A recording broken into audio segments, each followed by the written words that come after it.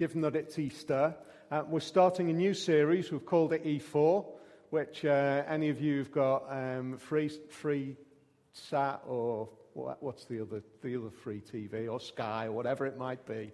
There's a channel called E4, but there's something else that we want to think about, which is the idea of four Gospels: Matthew, Mark, Luke, and John, and they give us, each of us, different accounts. The first three Gospels are often called the Synoptic Gospels, which means they give a synopsis, an overview, a portrayal of the life of Jesus. They were the three Gospels that were written earlier on, following the resurrection of Jesus. They follow similar patterns.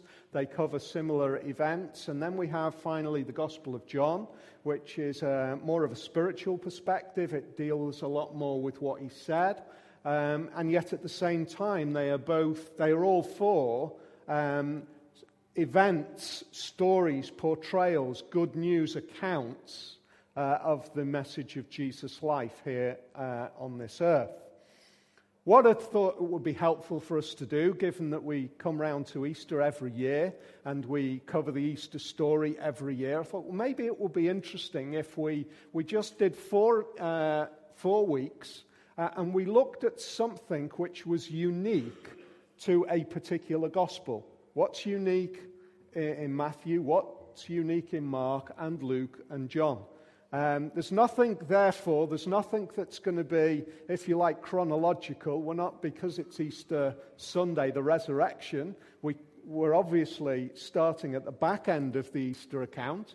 It's not going to be chronological. It's just taking a brief moment to think about something unique in each of the Gospels. That's what we're doing this afternoon as we look at the Gospel of Matthew. I've called this afternoon The Conspiracy. He came with a message of peace. He championed the case of the weak and the oppressed. He liberated his people, and he died a martyr to his cause. He actually died on the 30th of January, 1948. His name was Mahatma Gandhi. He fulfilled all of those criteria. However, I want to suggest that in 2,000 years' time, if we're still around, and Jesus hasn't returned in 2,000 years' time, but if we're still around in 2,000 years' time, I want to suggest that it would take a huge amount of historical digging to find out about Mahatma Gandhi. With all of the information that we're managing to preserve electronically, I reckon in 2,000 years' time you will be able to find out about it. It won't quite be the archaeological discoveries that we have to make of something 2,000 years ago from here. But I want to suggest this, that Mahatma Gandhi, in 2,000 years' time, will be a pretty much forgotten character as far as this world is concerned. He came with a message of peace. He championed the case of the weak and the oppressed. He liberated his people, and he died a martyr to his cause. His name was Jesus of Nazareth. And the amazing thing is, it is his death which actually gives us the description of 1948 for the death of Gandhi.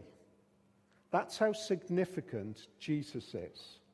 Not only is he known worldwide, across the whole of this world pretty much, not only as he continues to change the life of millions of people, but he actually intersects the whole of the history of this world in the descriptions that we use, in the way that we think about this world. Jesus remains central to our thinking. Jesus remains central to world history. Jesus continues to be the one figure in history who is engaging and changing the lives of people on an ongoing basis. Now, whether you agree with Jesus, whether you agree with the message that he came and which we proclaim as a church, I understand that we might not all agree, but at least I want to start from a point this afternoon where we recognize the significance of Jesus. He is an undeniable character in terms of his uniqueness in the history of this world. The resurrection of Jesus, as we spend time looking at this afternoon, is the enduring claim which makes him the figure of history. The fact that the claim is made, the fact that the reason that he is remembered is not because of his peaceful revolution. It's not because of his abhorrent and significant death. It's the fact that we continue to claim 2,000 years later that the Jesus who died did not stay dead, but rose again. He defeated death. That's it sounds really Christian-y, that, doesn't it? The idea of defeating death. It's a phrase which is often used in church. But if we just stop and think about that phrase for a minute, we think of the idea of death. We can't help but think of the idea as being something which finally defeats us against all of our desires. There's been a few interesting programs on recently about diets. Some people with fascinating diets. A guy who eats a pure paleo diet, one guy I was watching on TV, to the extent that he doesn't cook anything, including the animals that he eats. We'll stop there. We'll just not go any further. And his desire is that he'll live to, he reckons, around about 150. That's his desire with the way trends in terms of how we're living are developing. And yet, even for all of that, I'm not sure he will live 150. He'll probably need worming regularly. But even if he does live to 150, death will finally defeat him. And yet Jesus, upon dying, then defeated death. Jesus won against the one thing that once it's got us, we can't beat. You see what the significance of that phrase, defeated death, means. We are defeated by death, and yet Jesus succumbed to death and then defeated it back. Some of you might be into boxing or UFC or something like that, and on a few occasions you see somebody go down and it looks like he's absolutely had it, and then somehow he gets back up and he engages and he wins the bout, he wins the fight against all odds. In human terms, the odds of defeating death are impossible to bet against, aren't they? None of us will defeat it. And yet Jesus did. That simple claim continues to be the one reason which makes Jesus significant and which the church continues to proclaim and why he continues to be remembered today. Conspiracy. If you watch National Geographic Channel or Discovery Channel, or if you read Dan Brown or any of the other Dan Brown wannabes, what we continually have portrayed for us is the idea of some sort of conspiracy, a religious conspiracy, the way a story is built up, a conspiracy which has grown and developed, and we have all of the interesting things that are thrown up. The Bible has been adjusted over the years and all of that kind of thing. If you talk to any sensible scholar, you would find that actually those arguments are pretty feeble. But we won't go into that at the moment. One of the things that we see is this conspiracy idea. What do we have as we see that on Nat Geo and Discovery Channel? We always have the idea portrayed to us as though this is something new. This is something which, hey, here's the great big news. Dan Brown reveals to us this massively new piece of discovery that he built the whole of his Da Vinci Code on. This information that we find out that Jesus was actually married to Mary Magdalene, and the idea was that he had a child and that the child was the Holy Grail. It's not a cup that was used at the Last Supper. The child was the Holy Grail. That piece of information is this hidden truth. Well, the reality is that pretty much all of those conspiracies are hundreds and hundreds, and in many cases, close to 1,000 or so years old. There is nothing new yet that I have heard.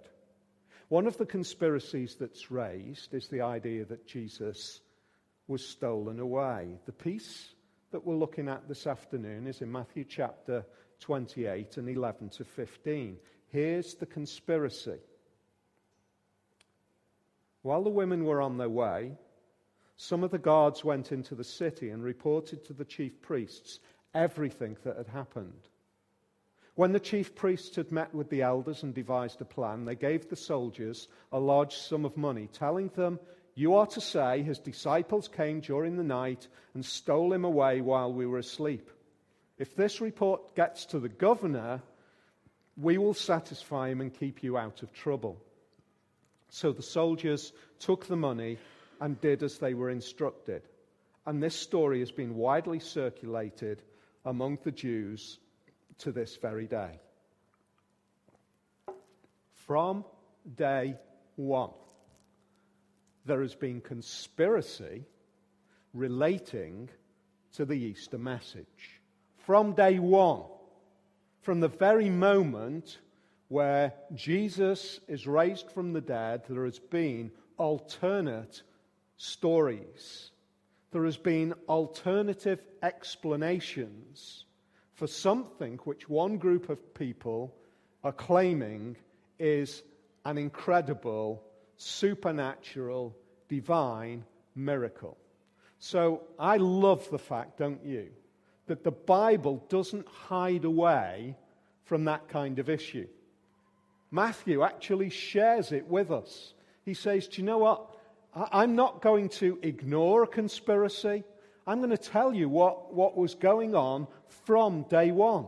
Because what effectively he's saying to you and to me is, here's the alternatives. Here's one view. Here's another view. The view that I have portrayed is the view which eventually he died for.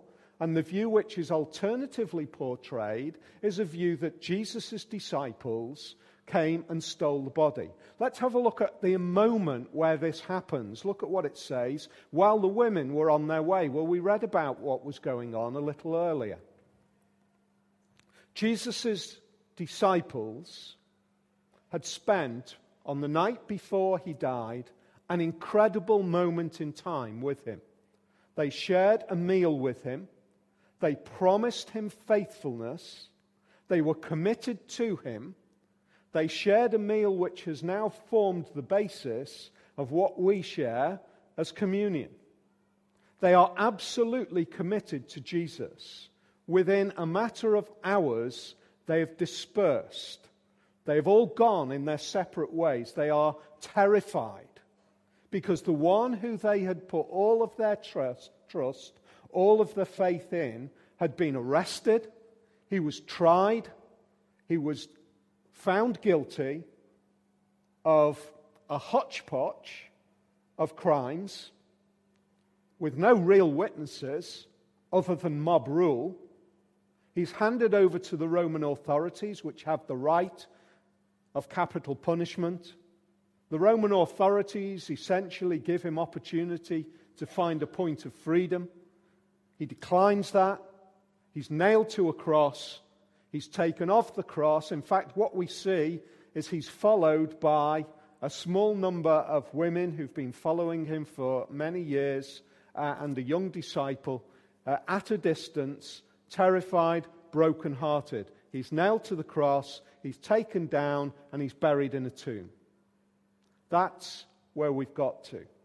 That effectively is on the Friday. Day passes.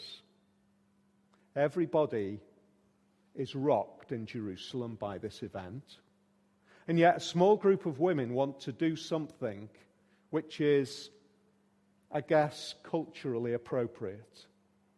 They want to anoint his body with oils. And so they go down first thing on the first day of the week, and they are terrified. Because what they find is a tomb which is broken open. One of the other gospel writers recognizes that they had a conversation on the way about how they were even going to get into the tomb. How are we going to do it?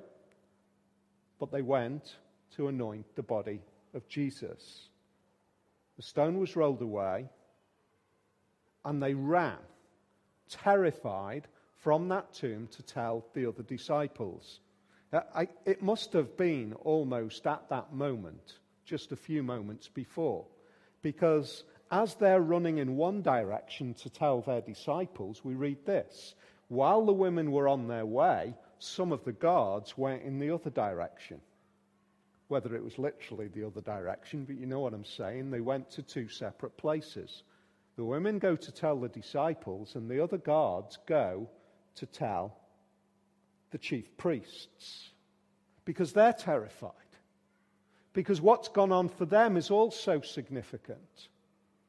They are responsible for holding the body of a dead man.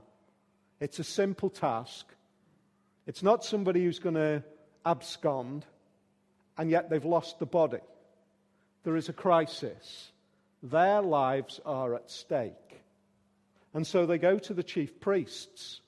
The guards go into the city, tell the chief priests what's going on, and there is a conspiracy which is hatched. Tell him that the disciples have come. And when this message gets through to your ultimate boss, who is absolutely going to go off his rocker, he's already known as a violent, kind of explosive character. He's going to go leap. Is that right? That's Yorkshire enough? He's going to go leap. And he's going to come down, he's going to take your life. And so we will back you up. We'll catch a story, and that's the agreement. There's the conspiracy. And from that moment on, Matthew says, that conspiracy circulated amongst the Jews, even to the point where he wrote it, years later. You see, National Geographic and Discovery Channel, they haven't got a monopoly on conspiracy. But I want us just to pause for a minute and think about this particular claim. Three things that I want to recognize. Firstly, there is a desire to conspire. Look at what happens. The most dramatic event has just taken place. A mind-blowing, supernatural event has taken place, and yet the desire of those soldiers in that incredible situation is self-preservation. You see what happens? Their first port of call as soldiers is not to go back, is not to go back to the authorities, Roman authorities. It's to go to the Jewish leaders. It would seem as though there is a recognition that they are in trouble, and so there is a desire right from that moment to conspire together. Isn't it interesting as well that it gives us a little insight into the political power struggle and the political structure that was going on in this occupied Roman territory? That the Roman authorities had the ultimate power, and yet the Jewish authorities clearly had some sort of say, that when it really hit the fan, they were able to protect these Roman soldiers. They had sufficient weight and sway that they could engage directly with the governors, with the governor. They could create a protective blanket over these soldiers. What I find interesting is that what Matthew is portraying to us is that what we see in terms of a togetherness of conspiracy regarding the death of Jesus, where he makes it really clear that the authorities, both Jewish and Roman, were conspiring together regarding his death. He makes it really clear here that there is an equal conspiracy between the Roman authorities and the Jewish authorities regarding his resurrection as well. They both, before and after, work together to make sure that the death of Jesus happens and that his resurrection is hidden away. It's the first point we see. There is a desire to conspire. Secondly, I want to suggest this. It is a precarious claim. Jesus' engagement in that particular part of the world at that particular time was undoubtedly revolutionary. It was dramatic, it was incredible, it was powerful. But there were other revolutionaries at the time, around the time of Jesus. There were other Jewish revolutionaries. There were revolutionaries whose mode of operation was not the same as Jesus' revolutionary power. How did Jesus engage? He engaged with the weak, with the broken, with the powerless. The group of people who he worked with in engaging with that broken group were equally a broken group.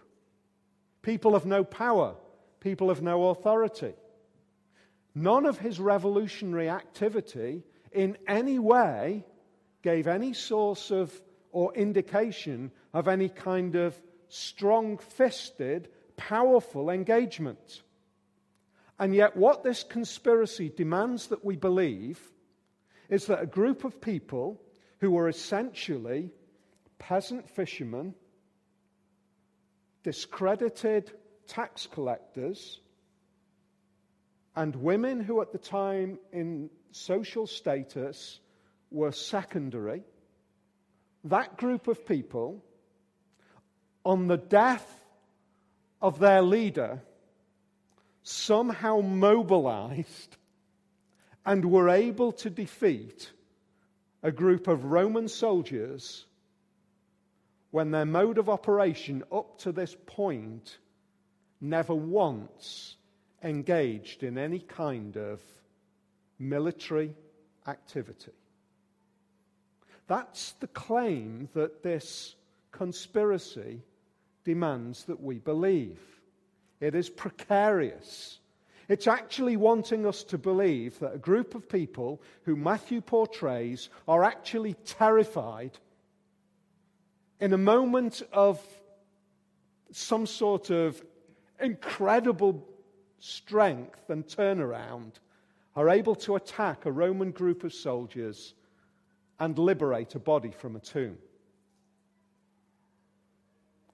It's precarious as a claim.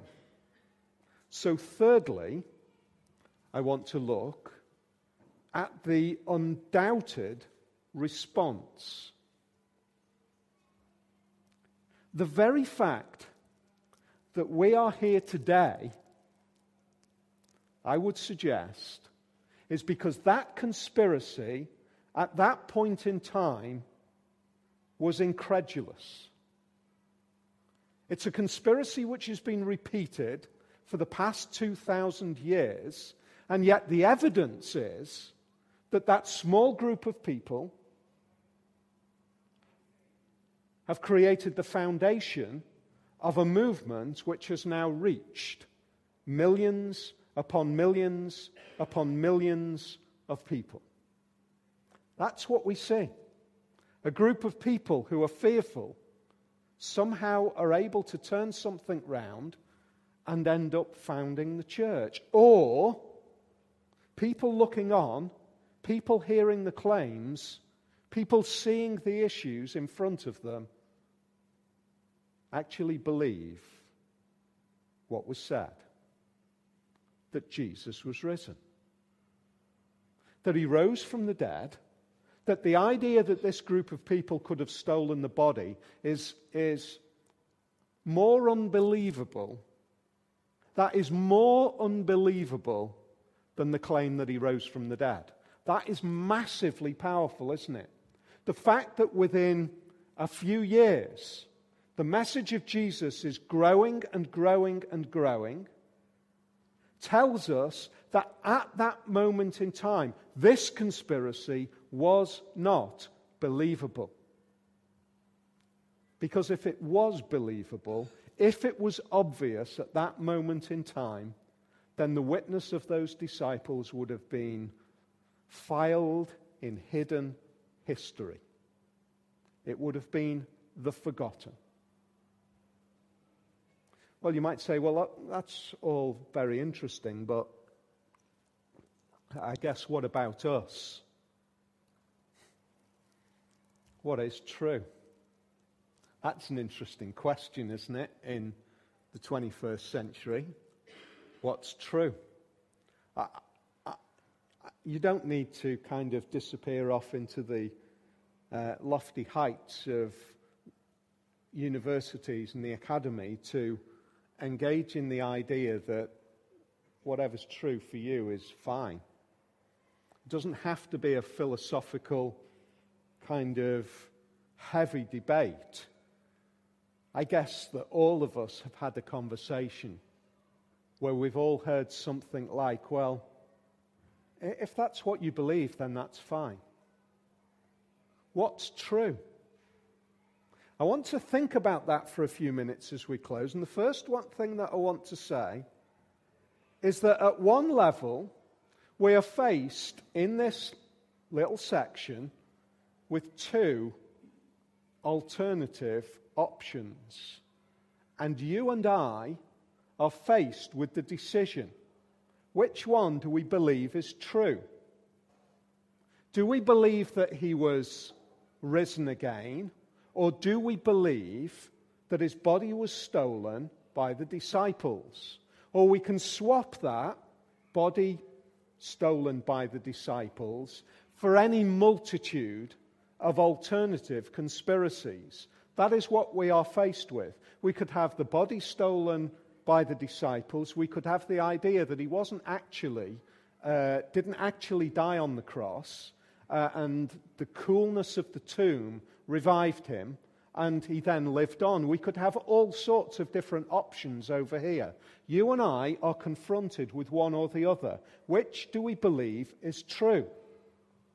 And I would say, for us as a church and for me, I believe that the eyewitnesses of Jesus' resurrection are true. I believe that he died. I believe that when he was taken down off the cross, he was truly a dead man. His brain was dead. His heart had stopped beating. He was all of those things. He was carried into a tomb as a dead man. I believe that he then rose again. I believe that that resurrection was a true bodily resurrection. I don't think it was some sort of spiritual ideal or some sort of philosophical hope. I believe that when he rose from the dead, he went and he met with his disciples and he ate bread with them. He drank wine with them. He ate fish on a beach. He appeared to them. He turned to Thomas and he said, "Come and touch these wounds." I believe that the resurrection of Jesus was a literal, true resurrection. He rose again. That's what I believe to be true. I live, as do many others here, I live according to that truth. And therefore, you might say to me, it's true to you, therefore, that's fine. That's great. I live according to that truth. That is my truth. It's what I believe to be true. You might say, I really believe that Jesus didn't really rise from the dead. I believe that the whole of the message of the rest of the New Testament is based on this ideal. And it's just a great message of hope. And therefore, I would say, well, okay, that's, in one sense, that's true for you. That's fine, that's true for you. You will live according to that truth in your minds. You will live according to that. That is your truth, this here's mine. That's fine. We've got alternative truths. But there is the other thing that we see. All of our decisions are far, far more complex than simple that or that. And we know that from this story. See, there's two groups of people. One group of people, the women, have seen the resurrected, or they've seen the empty tomb, seen the resurrected Jesus, one of them, according to one of the other Gospels. They've gone and told the disciples that's what they believe. But there is another group of people who act in exactly the same situation, completely differently. What they decide to be true is shaped by all sorts of other things. It's shaped by their position. It's shaped by the fear of what might be the resulting alternative, which that Jesus had actually risen. It was shaped by personal security. It was shaped actually by financial gain. They were given a significant amount of money to make this decision, to say that he'd risen from the dead. His body had been stolen, rather. You see, our decisions are far, far more complex. And I just want to suggest that maybe we need to step back and say, is it possible that maybe our decisions in some cases to believe one of the conspiracies are shaped far more to do with the implications of believing the alternative? You see, it's not a simple that or that. It's not a simple decision which is of no meaning whatsoever. You know, I can believe that the moon is made out of cheese. I can believe that for all my life. And it won't make a scrap of difference. Actually, it might make quite a difference. You might not want to be my friend anymore because you might think I'm completely nuts. But it really won't make one difference to my life, will it? Not really. But if I believe that Jesus is risen, you see, that makes massive differences to my life. It changes everything. Because if he has risen from the dead, he is the unique person in the whole of this world's history who is claimed to be the Son of God, suddenly has absolute foundation. If he has risen, it means something. And it isn't just an unimportant claim. It's a demand which makes me stop and say, if he is who he is, then I can no longer discount everything that he said. I can't get away from it. Now, there's two ways that we can view that. There's one way where if we're viewing from the outside and saying, I'm confronted with this, what am I going to do with it? I would say that is absolutely essential that you confront. Did Jesus rise from the dead? Because if he did, then it changes how you have to think about him. It changes how you have to approach everything that is recorded about what he said. The outcomes of that are another journey, but you have to confront what he said. Paul said to those who did believe it, if you do believe that, Paul reminds us of the significance of it. He said, if Christ had not been raised, our preaching is useless, and so is your faith. He says, everything rides on this. Everything rides on this. Your faith in this Jesus is useless. You might as well just go away and have a great life. It's that dramatic. If he rose from the dead, it changes everything. You say, well, okay, we're moved on now, haven't we? So our decisions on what we believe to be true, we don't approach neutrally. But then you can still have your truth, and I can still have my truth. I want to think about the idea that we move from what's true to real truth.